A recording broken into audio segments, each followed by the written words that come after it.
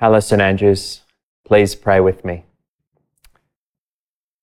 Teach us your way, O Lord, that we may walk in your truth. Unite our hearts to fear your name. For Jesus' sake. Amen.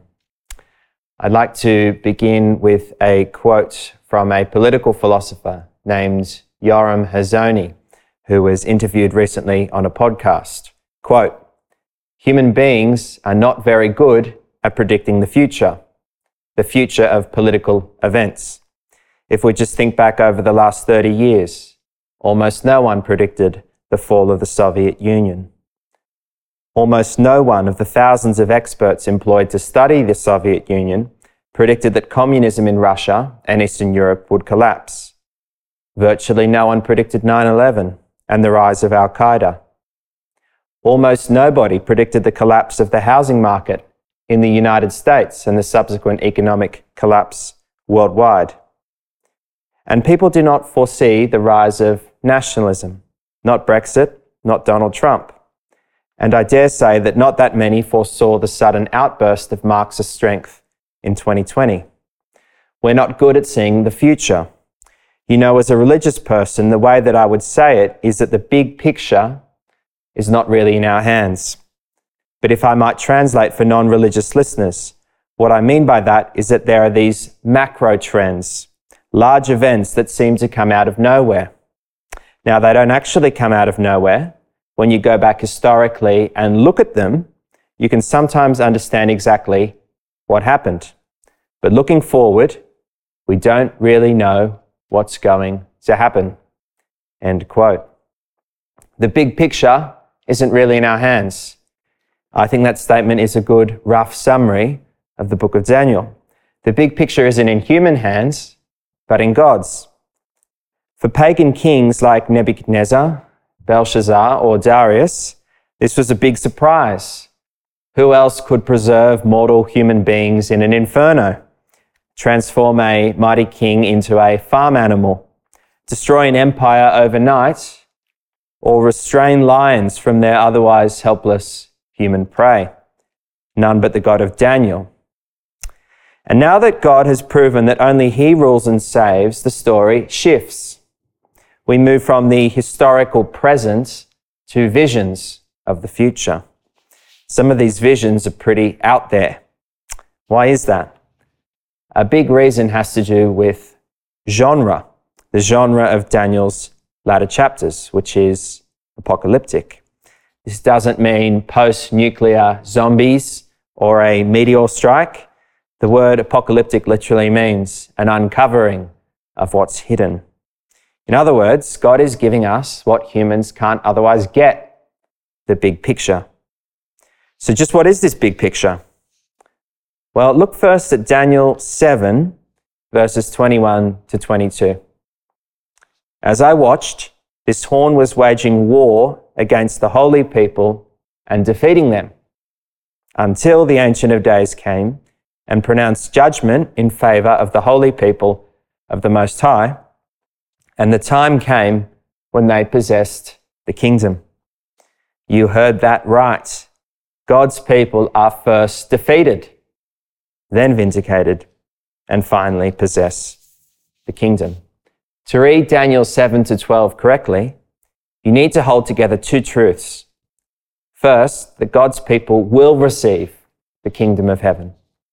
But second, before they do, they will suffer.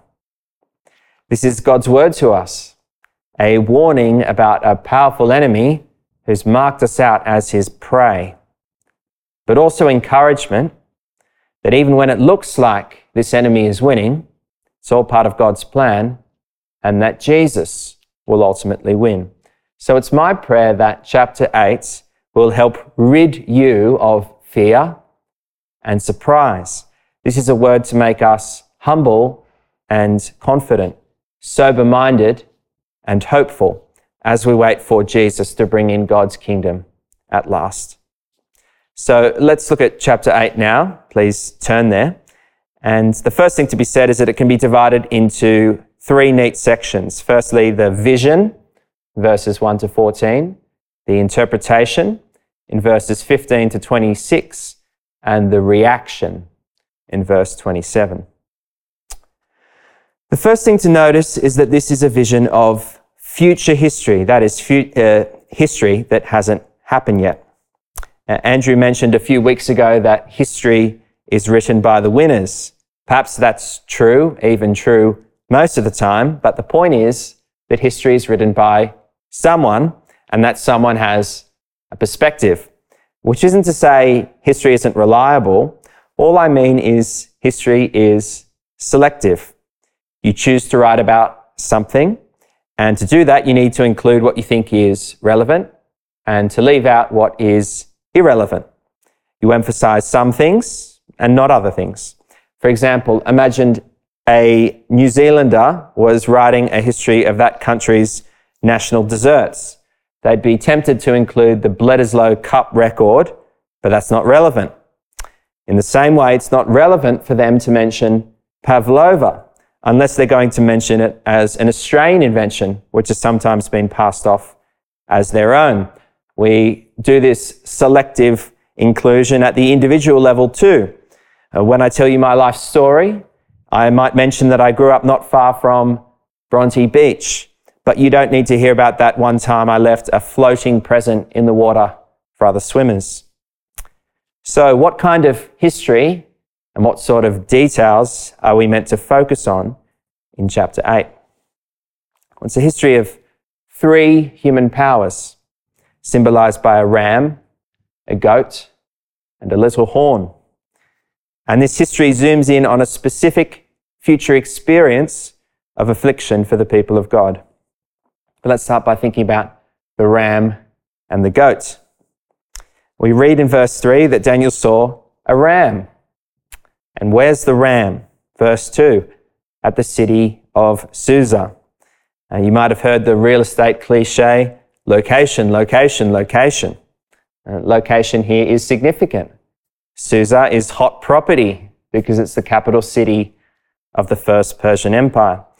When you realize that this vision is time-stamped as Belshazzar's 3rd year on the throne, you'll realize our starting point is surprisingly not Babylon, but Persia. The angel Gabriel confirms this in verse 20. Babylon, the glorious city of Nebuchadnezzar, isn't mentioned. It's forgotten. In the past, no more. What does the Persian ram get up to? Verse 4. I watched the ram as it charged towards the west and the north and the south. No animal could stand against it, and none could rescue from its power. It did as it pleased and became great. But for all its might, the Persian ram isn't invincible and is soon replaced by the goat, identified in verse 21 as the king of Greece. In verses 5 to 8, we read of this Greek goat swarming through Persia and conquering everything. This goat is clearly Alexander of Macedon, also known as the Great. Alexander, whatever we may think of him, was a force of nature, but then he died in his prime. And his newly won domain was split between his 4 leading men, known as the successors. They set up 4 separate kingdoms in the territory they got. So much for the ram and the goat. All this is standard history, but then the little horn appears on stage in verse 9. Look at verse 19 now. Gabriel said, I'm going to tell you what will happen later in the time of wrath, because the vision concerns the appointed time of the end. This whole vision has led up to a specific future moment of wrath, the wrath of the little horn. From verse 9, out of one of the 4 horns came another horn, which started small but grew in power to the south and to the east and towards the beautiful land. It grew until it reached the host of the heavens, and it threw some of the starry host down to the earth and trampled on them. It set itself up to be as great as the commander of the army of the Lord. It took away the daily sacrifice from the Lord, and his sanctuary was thrown down. Because of rebellion, the Lord's people and the daily sacrifice were given over to it. It prospered in everything it did and truth was thrown to the ground. Most Bible scholars think what's outlined here is the work of a man named Antiochus IV. Some background info is useful. In 175 BC, Antiochus became ruler of the Seleucid kingdom, which had been established by one of Alexander's successors. A few years before Antiochus began to rule, the Seleucids had wrested control of Palestine from a rival kingdom based in Egypt. So, when Antiochus began to rule, the Israelites living in Palestine were newly under his power. You'll hear more about Antiochus IV from Josh in weeks to come, because the latter narrative of Daniel sharply focuses on him. But chapter 8 is more sparing of details. For now, it's enough to give a few major dot points of exactly what Antiochus IV did end up doing. He minted coins, portraying himself as Zeus come down to earth. He sold the office of Jewish high priest to a man who later gave him treasures from the temple to help finance his debts. Following a revolt in Jerusalem in 169, Antiochus sent his soldiers to kill thousands of inhabitants indiscriminately. And perhaps worst of all, in 168, he abolished circumcision and the Sabbath on pain of death, compelled sacrifice to Greek gods, and censored the Old Testament scriptures. And to top it off, in 167, he built a pagan altar in the Temple of Jerusalem, which he had rededicated to Olympian Zeus. And 10 days later, he offered a pig sacrifice on the altar. Although Daniel didn't know these specific details, he was told enough. This then is the vision. A time of tribulation will come upon God's people. A foreign ruler will try to exterminate Israel's faith. The temple will be compromised, and many of God's people destroyed. This ruler will even defy God himself. It's a terrible big picture. No wonder Daniel felt sick and appalled in reaction. But the finer details we haven't got to yet make all the difference. Did you see how human power follows a pattern? A beast appears, conquers, grows great, and then is broken. The raging, the arrogance, the strength lasts for a time and then is gone. And do you know why that is? Because all human power is merely human. And to be human is to be small, mortal, limited, a creature. I think that's why this book is so interested in the emotional lives of seemingly godlike men, to show that for all their splendor, they are human after all. Which is why the initially riddling 2300 evenings and days is an encouragement. Human power will rage, but it won't last forever. I think this number is best taken as 2300 literal days, which corresponds to 6 years of oppression under Antiochus IV. This seems to match the historical record. So the tribulation will come, but it won't last. Suffering will come, but it too will go.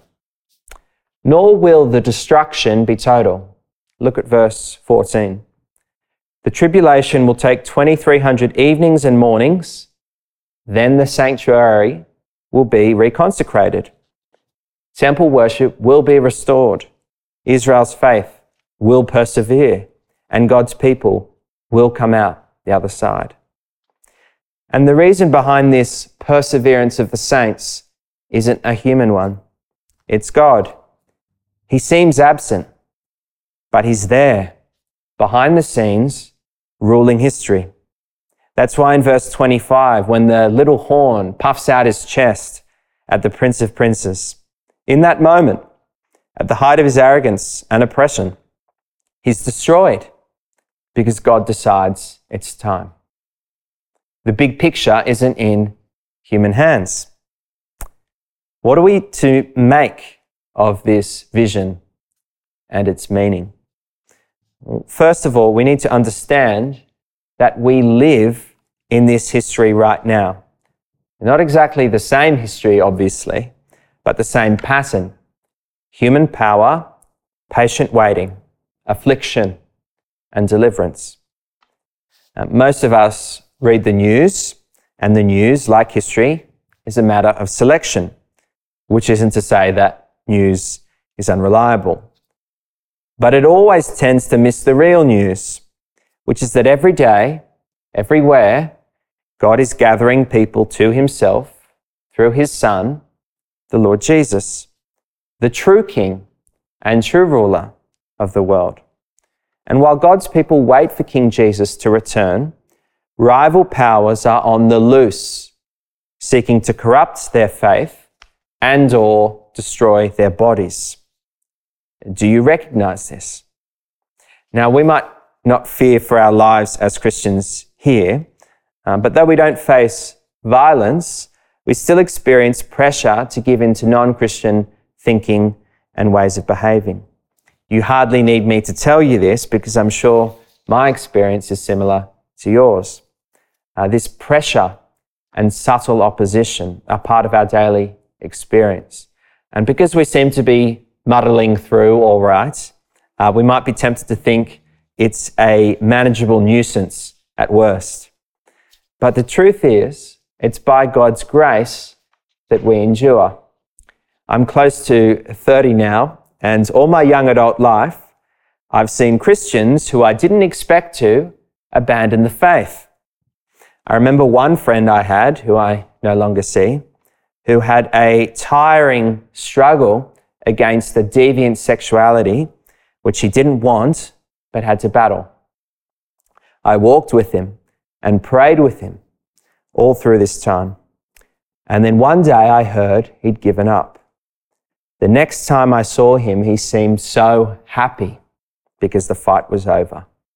But where his soul was, I fear to say. The pressure had got to him, and he'd laid down and let it sweep over him. I don't know where his heart is now, but I can only pray that God has mercy on him. I don't say this to discourage you, but to remind you and myself that this opposition we face is real and deadly. So we need to be realistic, humble, and sober-minded about this reality. And I wasn't entirely accurate when I spoke about human power before, because the Bible tells us that behind this little horn and behind all opposition to God and his people stands the devil.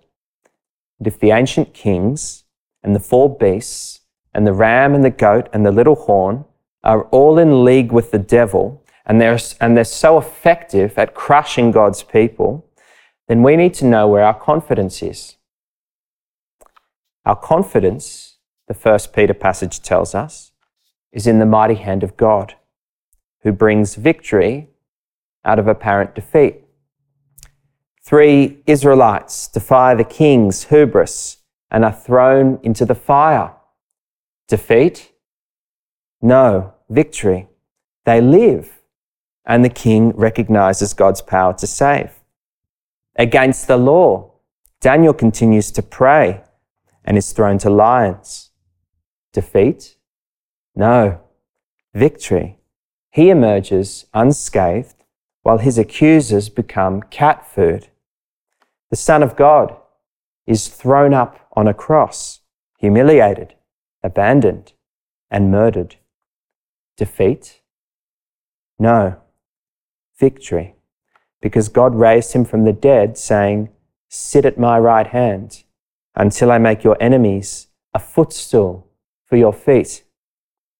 The bulldozers of the Chinese Communist Party, the religious police of Iran, the anti-Christian legal code of Pakistan, the emperor worship of North Korea, the Western cult of the sexualized individual. All these arrogant experiments in resistance to King Jesus will fail and be broken. But you know who will not and cannot be broken? You. You can't be broken. You and me and everyone else who belongs to Jesus. For while the Christian is a person who can be targeted, opposed, pressured, bullied, rejected, and even imprisoned and killed, the Christian cannot be defeated. In 2013, in a trip to Europe, I had the privilege of visiting Philip Melanchthon's house in Wittenberg, Germany. Melanchthon was Martin Luther's closest colleague in the work of reforming the church of his day. What energized them to carry on with that humanly impossible task? A simple truth, really. On the wall of his study, viewable from Melanchthon's desk, are these words from Romans 8. Si Deus pro nobis, quis est contra nos? If God is for us, who is against us? That's the big picture. Don't forget it.